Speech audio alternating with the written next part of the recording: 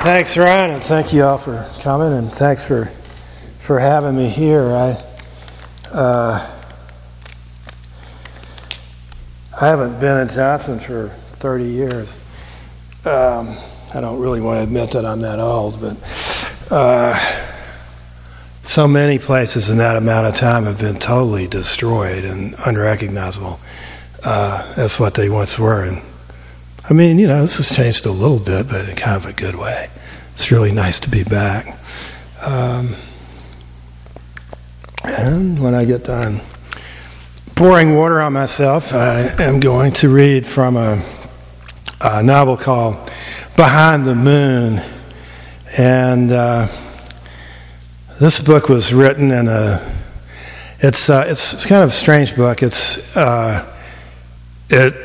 When people asked me to describe it, I found I couldn't do it. The only thing I could say is it's like the Gollux's hat out of James Thurber's The 13 Clocks, in the sense that it can't be described. You can imagine how successful such an artifact is for marketing purposes. It was written in the spirit of, just because people don't like what I'm doing doesn't mean I'm going to stop, and which I thought might have resonance with a few people here, possibly. All of that's just patter you don't have to listen to, but this part you should really pay attention because it is important. If you feel in the course of a reading that you have had a stroke or some kind of unfortunate cerebral event, it's not you, it's me.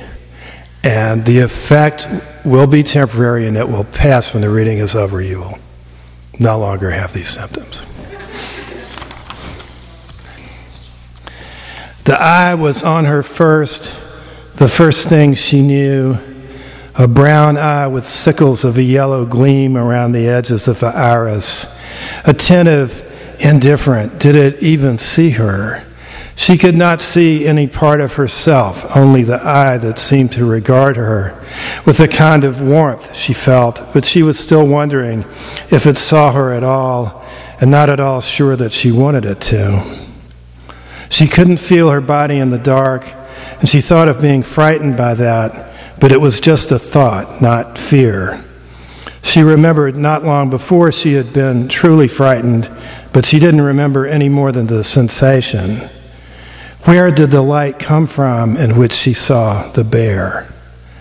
It was so dark at the bottom of the shaft, a sort of shaft, maybe. She had fallen into it. Maybe. She didn't remember that either. There was no pain. Now the bear's whole head organized itself around the golden brown eye. There the dark muzzle, damp nostrils, a hint of white teeth and red tongue. There was another eye, but hidden under the heavy, hairy bone of the brow, and turned a little into the stone, as if it had not yet come out of the stone. Maybe it was only a trick of a few deft lines, streaks of hematite and ochre that made the bear appear in her mind, cunningly stroked across a natural contour of the rock. Yet she could feel the warm ebb and flow of the bear's breath across her face. It was that near. Could hear the grumbling of its breath. The big shoulder and the high humped back of a grizzly coming out and upon her as if through a fissure of the rock.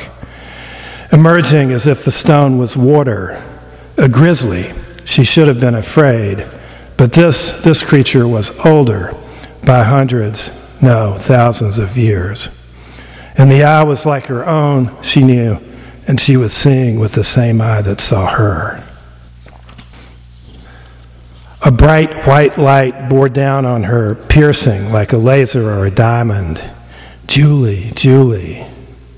The voice hauled on her, dragged at her. She knew it. Had she loved it once upon a time? Julie, what happened? Julie. The voice wanted her to come out of the cave. She would not come.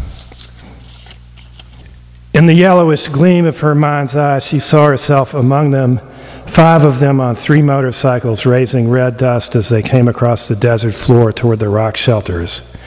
She would have liked to ride with Jamal, but he had the smallest, lightest bike, hardly more than a scooter, really, and Marco had urged her up behind him while Karen and Sonny rode together, and Marco roared out in the lead.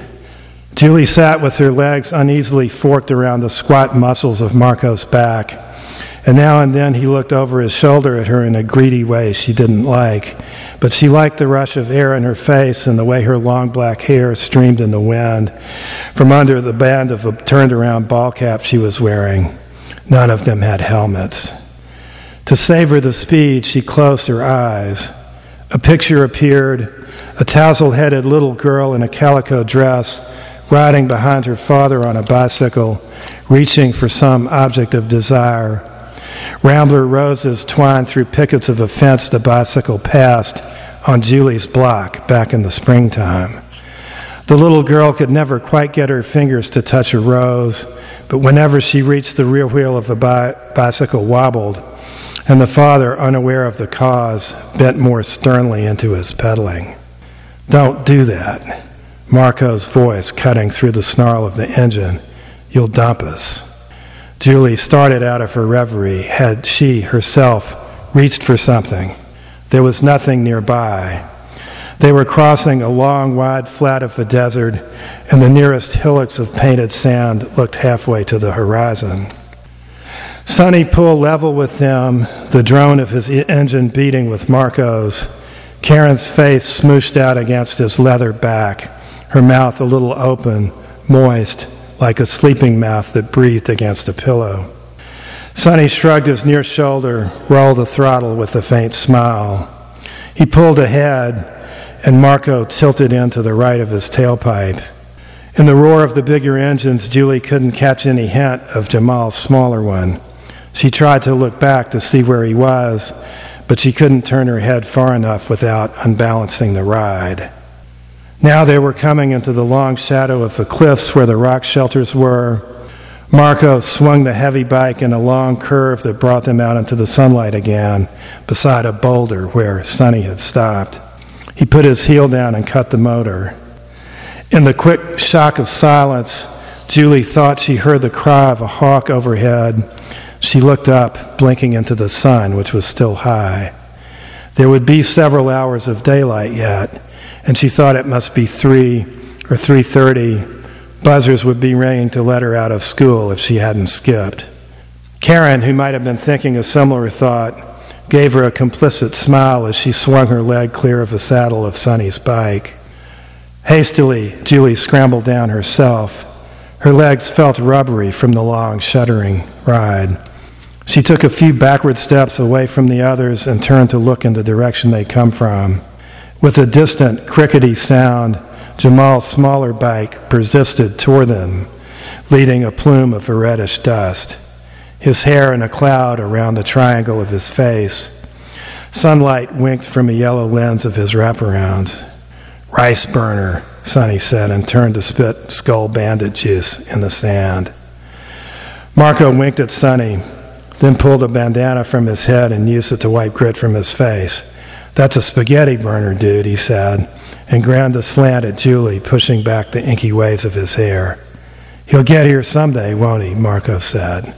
White teeth. Now the light of the eye had extinguished, but she saw instead a pattern of dots, and umber and ochre splayed over a hump of a cave stone, dividing into 2 bands like a tree trunk forking, like branches in a stream. The pattern swirled and scattered, and for a time there was just darkness. She could feel an object in her hand, curved like a shell. It must be her phone. If she turned it on, there would be light, if it turned on. Away on the surface, in the rose-colored dusk, the moon had appeared before the sun quite set, a wafer frayed on the edges like lace and pale to near transparency against the deepening blue of the sky. Jamal said one of those weird things that charmed her. "I wonder what it's like behind the moon." The bikes ticked slightly as they cooled beside the boulder. Jamal had pushed up his yellow sunglasses to investigate his saddlebags. Karen frowned into the screen of her cell phone. A ghost of its light flickered on her face. Sonny ran his blunt fingers down her spine into her waistband, and Karen elbowed him and wriggled away. "Of course, no signal," Sonny said. "What else did we come here for?" Marco pulled a clear bottle full of bright violet fluid from his inside jacket pocket and tossed it to Sonny, who had to stoop to catch it. Bad throw. Straightening, Sonny uncapped the bottle and passed it to Karen, who took a gulp without looking, still fidgeting with her phone. When she had registered the taste, she pushed the folded phone into her tight front pocket and reached for the bottle again. Then Sonny offered the bottle to Julie. Julie shook her head. "It's all right," she said. "I've got water." "You need your vitamins," Marco said. She could feel him looking at her. She didn't look back. Jamal was laying out components of a small domed tent on the sand beside his silvery blue Vespa. Julie watched him, his long fingers shaking out the section poles so that the elastic cord snapped them together at full length. She picked up one of the poles and flexed the fiberglass. "Here," Jamal said, "you thread it this way." Marco bent over his heavy black and silver Harley, unloading from the leather saddlebags, trail mix and MREs, a much, much bigger tent kit, a small vinyl case which he unzipped to reveal a sleek little video palm quarter. "Whoa," said Karen, "cool camera. Where'd you get that?" "Ultimo." For a moment, Marco caught her in the camera's steely eye. Julie watched Karen playing up, shifting the rounded weights of her body, tossing her honey-streaked hair back and exposing a white line of her throat. "Okay, let me see," Karen said. Marco held the camera away from her, made her reach for it across his body, then let her have it. "Geez," Karen said. "High res, huh?" Her fingernail jabbed at the tiny buttons. "Look how you can zoom in on that. Look, Julie, I can see all down in my pores." Gross, Julie thought, but she was helping Jamal with the tent, capturing the poles at the corner so Jamal could slip the floor pins into them. The tent was autonomous, a freestanding hemisphere, and for some reason she pictured the other half that would make it whole, existing somehow like a reflection beneath the sand. Jamal stood back, resting his knuckles on his narrow hips, and in the next moment a gust of wind caught the tent and whirled it end over end across the sand toward the horizon. Jamal stopped frozen for a beat before he took off after it, and Julie, by instinct, ran after him, but the wind was faster than both of them. They would never have caught the tent if it hadn't died down. Jamal seized the poles where they crossed at the top, then doubled over, winded by the 200-yard dash. Julie trotted up, gasping herself, and laid one hand on the curve of a tent pole. Back by the boulder, under the cliff, the others were capering and slapping their knees, their faces twisting with inaudible laughter. "Shit," Jamal said, running a finger along a 4-inch tear in the netting of one of the side windows. "No biggie," Julie said. "There's no bugs out here anyway." Jamal looked at her thoughtfully, then nodded, as if they'd made a deal. Then he picked up the tent like a briefcase and started back toward the cliff. "Need help?" said Julie. Jamal shrugged. "It doesn't weigh anything." But then the wind gusted up again, and Julie had to catch the other side of the tent to steady it. "Pegs won't hold in this loose sand," Sonny said when they had come back. "Tell me about it," said Jamal. "We'll have to get rocks and weight it down." "What, inside?" Julie said. "Of course, inside," Jamal said. "Hold this a minute." Jamal's tent would barely hold 2 people, and that was without any rocks inside it.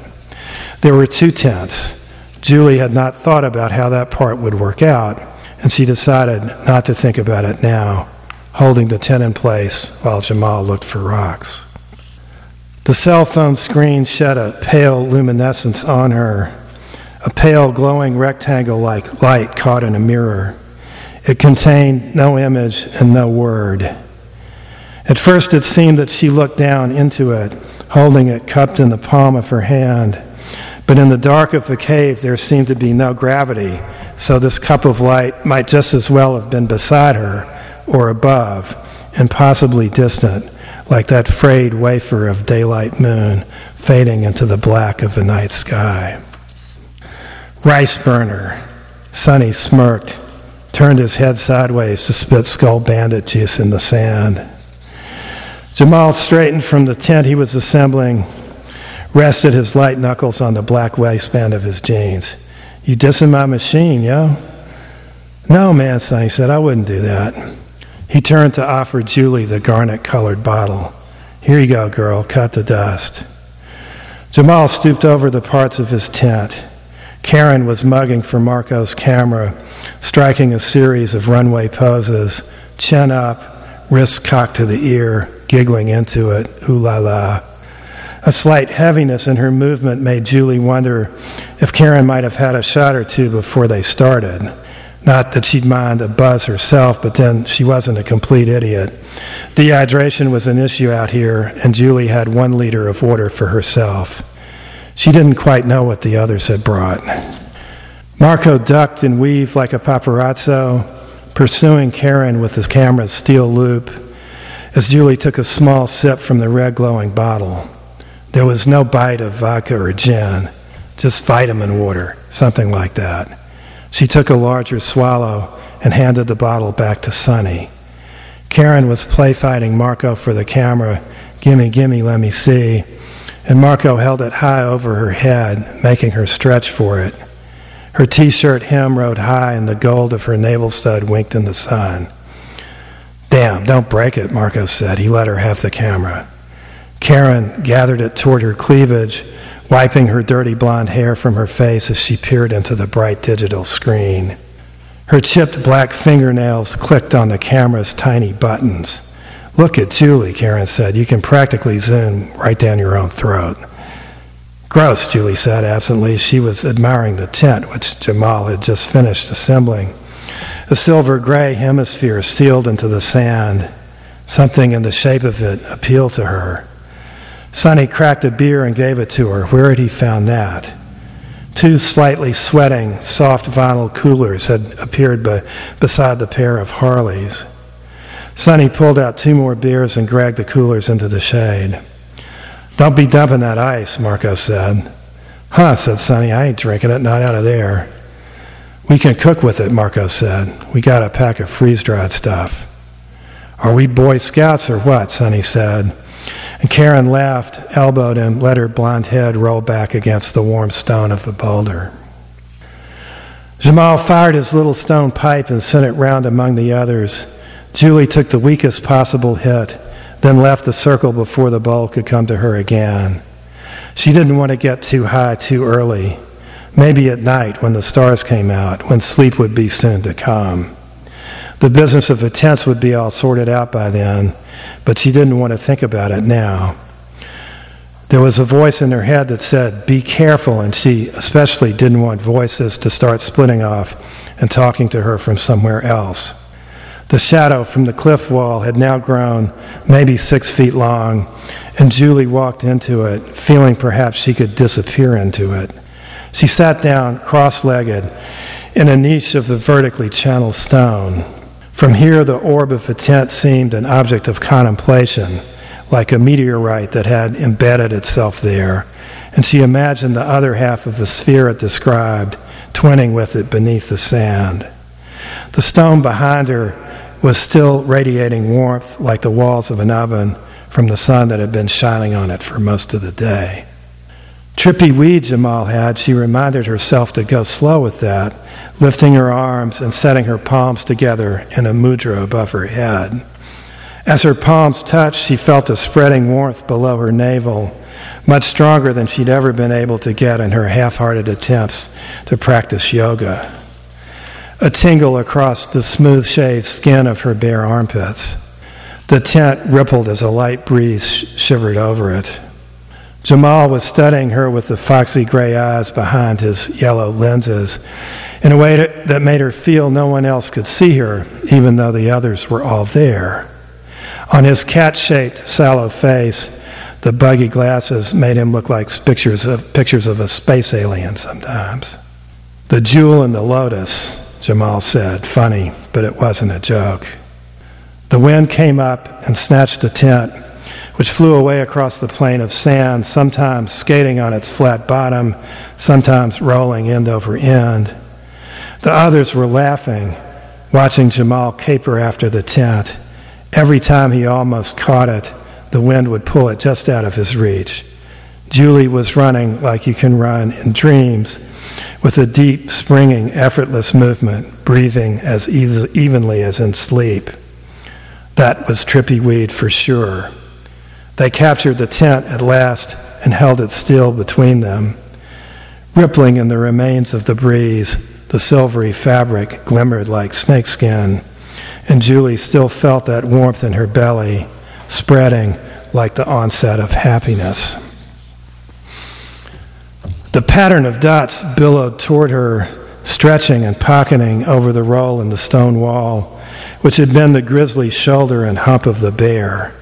Or maybe Julie had moved somehow and was now in a different part of the passage. She didn't know how she could have moved because she couldn't feel her body, although she remembered that not long ago she had felt the cool curve of her cell phone fitting into the cupped palm of her hand. She watched the pattern. It seemed important somehow to grasp it. It was a pattern in 4 dimensions. In her mind, she heard these words like they were spoken by a voiceover in a movie. But she was seeing it only in 3. Umber, ochre, now a near scarlet red, and there were 3 spirals swirling around each other, a triple helix, the dots drawn toward each other but never quite touching, as though a magnetic energy that held them together held them a certain distance apart. For a moment, she was inside the particles of color, as if she were standing under rain. She followed Jamal up the ledge that led to the first rock shelter. He climbed magnetically, as if he had suckers on his fingers and toes. His limbs elongated like an insect's, and his head looked outsized on the slim body, maybe because of his big cloud of hair. Where the ledge leveled out to a wider shelf, there was a vast overhang, 3 stories high, with a few trails of vine hanging from its upper lip. Because the overhang blocked the setting sun, it was suddenly almost cold. Julie wrapped her arms around herself. She left her jacket with the bikes. On the inside wall, there were tags spray painted by other kids come out from the city, fat, cushiony 3D letters smushed together like marshmallows crushed in the bag. Jamal pulled a plastic trash bag from his pocket and methodically began to scour up beer cans from the area. After a moment, Julie shook off her chill and helped him. There were chip bags and candy wrappers, too. Now what? Jamal opened a crooked smile, hefting the 3/4 full bag. Julie shrugged and walked to the outside edge. Away below and to the left, Sonny and Marco were anchoring poles for an umbrella tent.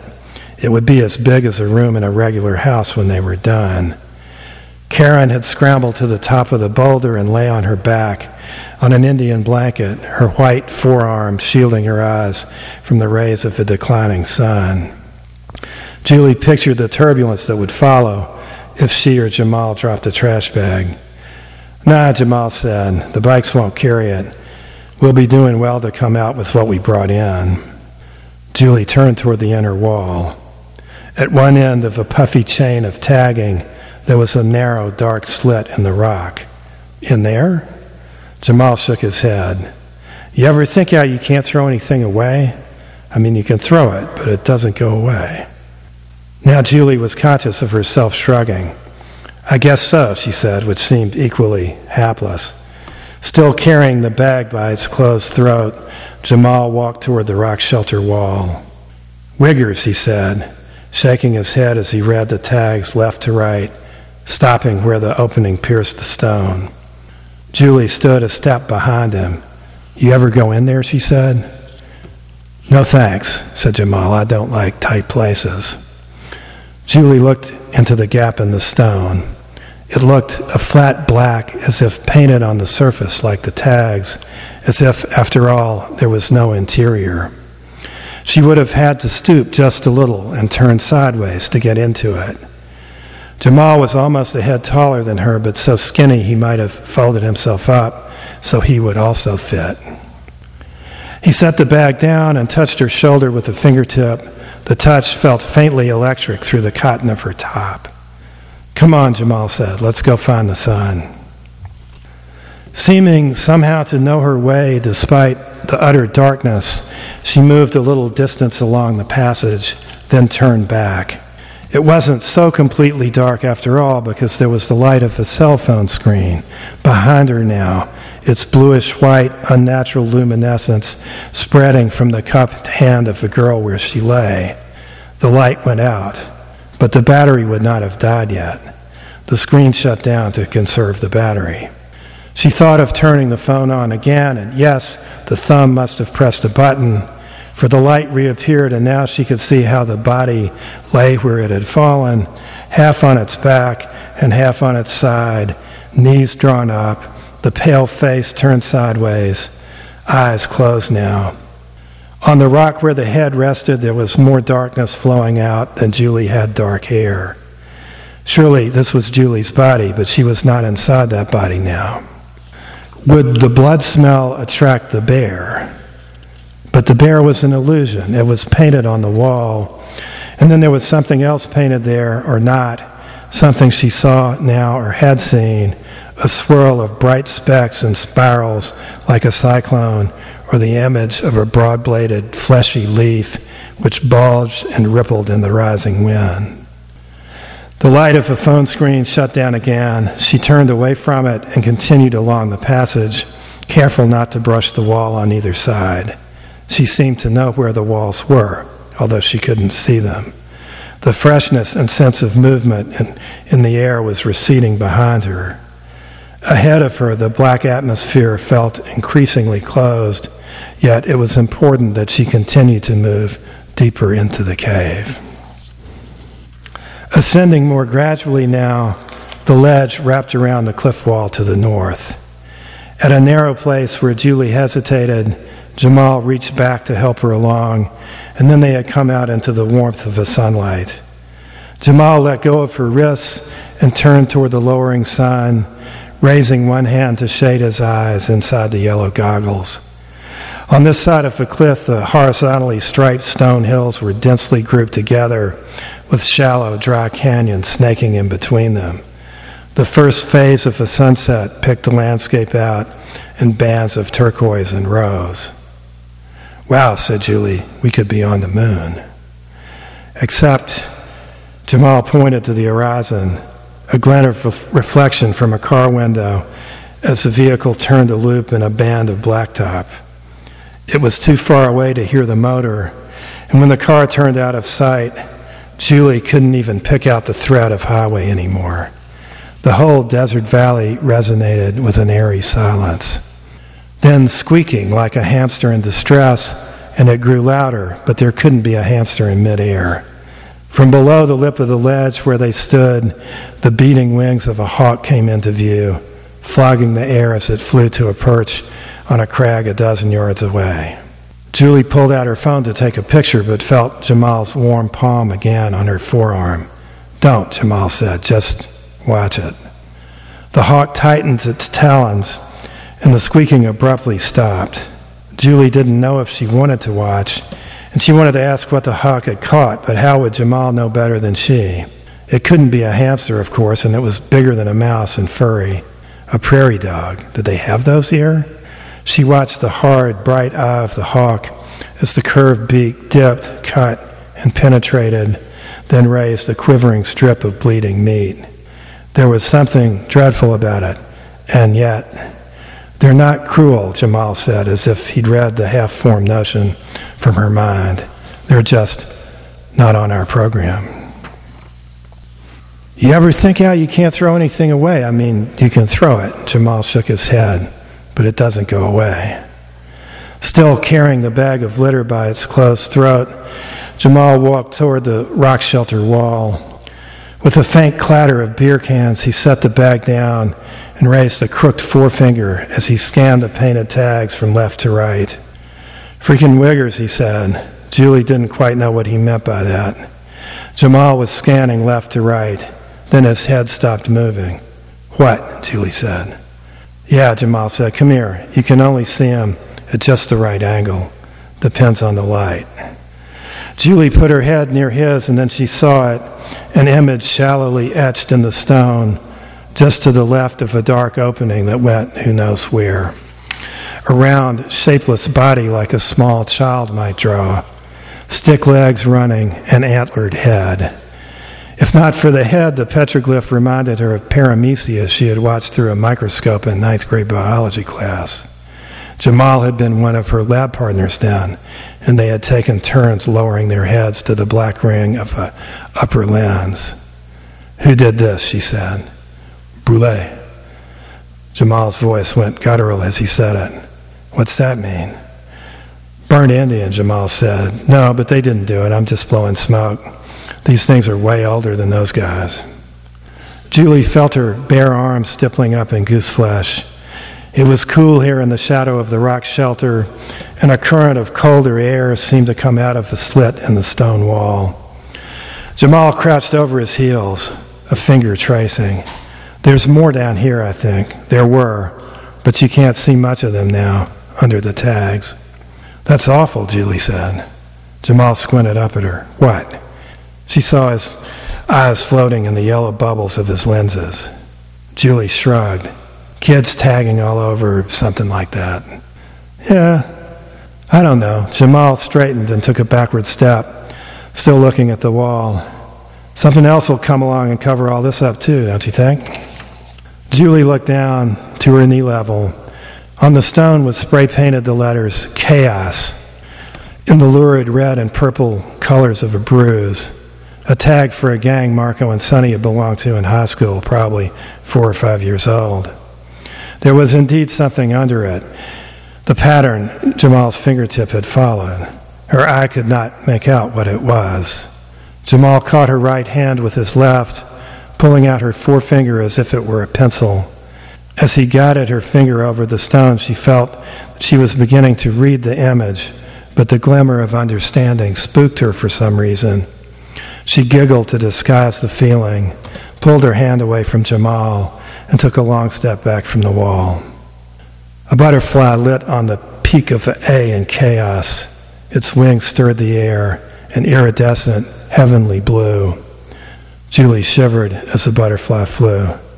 "Hey, you're getting too cold," Jamal said. He threw an arm over her shoulder, bumping her clumsily into his ribs. "Come on, let's go find the sun." The hawk finished eating, shrugged its feathers into a ruff around its neck. Its head pushed back and it shrieked once before it flew. The sharp, harsh sound thrust out of the open beak like a blade. It seemed to linger once the hawk had flown, its cross-shaped shadow briefly stroking over the turning of a canyon below the ledge. Julie shuddered. "It bother you?" She turned to find Jamal's face nearer to hers than she had realized, his own nose a bit hawkish, really. But he had taken off his wraparounds and the brown of his eyes was warm. "I don't know," Julie said, not knowing if she wanted him to come nearer. If he did come nearer, their faces would touch. At the base of her neck, she felt the faint warmth of a setting sun. To the left of Jamal's curly head was the frail lace round of a daylight moon. Julie turned away toward where whatever it had been when the hawk had caught it wasn't much of anything now. A pattern of bones hanging loose in the remains of sinew. A stain of red fluid spread over the tone. "Have you heard the bear tape?" Julie's back was still to Jamal when she spoke. What are you talking about?" Julie looked at him now. She had made him uncomfortable. "Don't you know?" "That's no reason why you should." Jamal put the yellow wraparounds back on. "What's making you think about it anyway?" "That, I guess." Julie tossed her head a little sulkily at what the hawk had left. "Don't tell me if you don't want to, then." "Oh, don't be like that." Jamal cut himself off. He leaned on his elbows, let his head drop back, till his longish dark curls grazed the stone they were sitting on. The white dusty moon and the reddening sun were there at opposite ends of the sky, with the space between them curved like a rainbow. Jamal sat up and shook his head as if to dissipate the sourness of their last exchange. "I'll tell you if you want to know," he said. "I guess it's even dumber not to. It's just Jamal took off his glasses and looked at her again with that warmth. Karen talks about it? Karen? She could see the widening white around Jamal's eyes. I mean, she talks about Sonny and Marco talking about it. Right, said Jamal. I guess that figures. He looked away up toward the moon, then quickly back at her. Well, so there was this guy you might have heard who got a notion he could live with grizzly bears. A long way from here, off on the edge of the world, I guess. Somewhere you needed a ski plane to get there. A nut job, this guy, if I have to say it. Anyway, he kept going up to wherever it was to hang with the bears, whatever, and he would shoot video of all this, him and his bear buddies. And he talked this girl, a girlfriend, I guess, into going up there with him for a couple of weeks. Jamal dropped his head between his knees. That's the part I really don't get, why the girl played into this. She was good looking, and she seemed plenty smart, so why'd she go off in the boonies with this loser lunatic? You've seen this? Jamal picked up his head and looked at Julie. You can rent it if you want. Some director got hold of the Nutjobs video and turned it into a docudrama.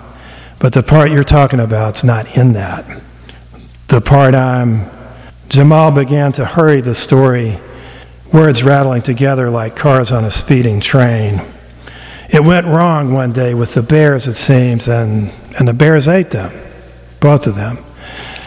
Then a few days later, a plane came in to take them out, and all they found was bones and the camera. That's the part you heard about. There's no picture, I guess, or not much picture, because the nut job dropped the camera, and it's just getting pawed around in the weeds, but you can hear them. You can hear them screaming, and you can hear the bears. Julie's stomach shrunk to a cold, wavy kernel. You've heard this? Hell no, I don't want to hear it. I don't want to hear anything about it. I wouldn't have told you if you didn't ask. So it's my fault, Julie flared up, because I asked. I'm sorry. Jamal turned half toward her, put his hand on her shoulder again. The touch calmed her. It's not like I wanted to talk about it, but it seemed better to tell you than make some big mystery about it, which is what Sonny and Marco do, and then it gets a hold on you just because you don't know. Jamal looked off across the peaks and canyons, turned candy colors by the light of the setting sun. Sometimes I wonder if that's what hooked the girl in, some mysterious mojo the guy made up for her about his bears, something he didn't quite tell her. And Ultimo's got this thing, this tape. I don't know what Ultimo's got, Jamal snapped. Sorry. He squeezed her shoulder. Sonny and Marco say Ultimo says if it exists, somebody wants to buy it, and as long as somebody will buy it, somebody will sell it. So maybe Ultimo sells copies of the thing like some kind of super snuff film or whatever. You know him, Ultimo? Julie felt the syllables of the name between her teeth with a faint, illicit thrill. If I see him coming, I recognize him. Jamal laughed briefly. Then I get on the other side of the street. He looked again at the road and remained smeared over the rock opposite. Okay, you're right. It is like the hawk. What do you mean? Julie said. Like the bears, they were just being bears. It wasn't the bears. It was the people. Thanks.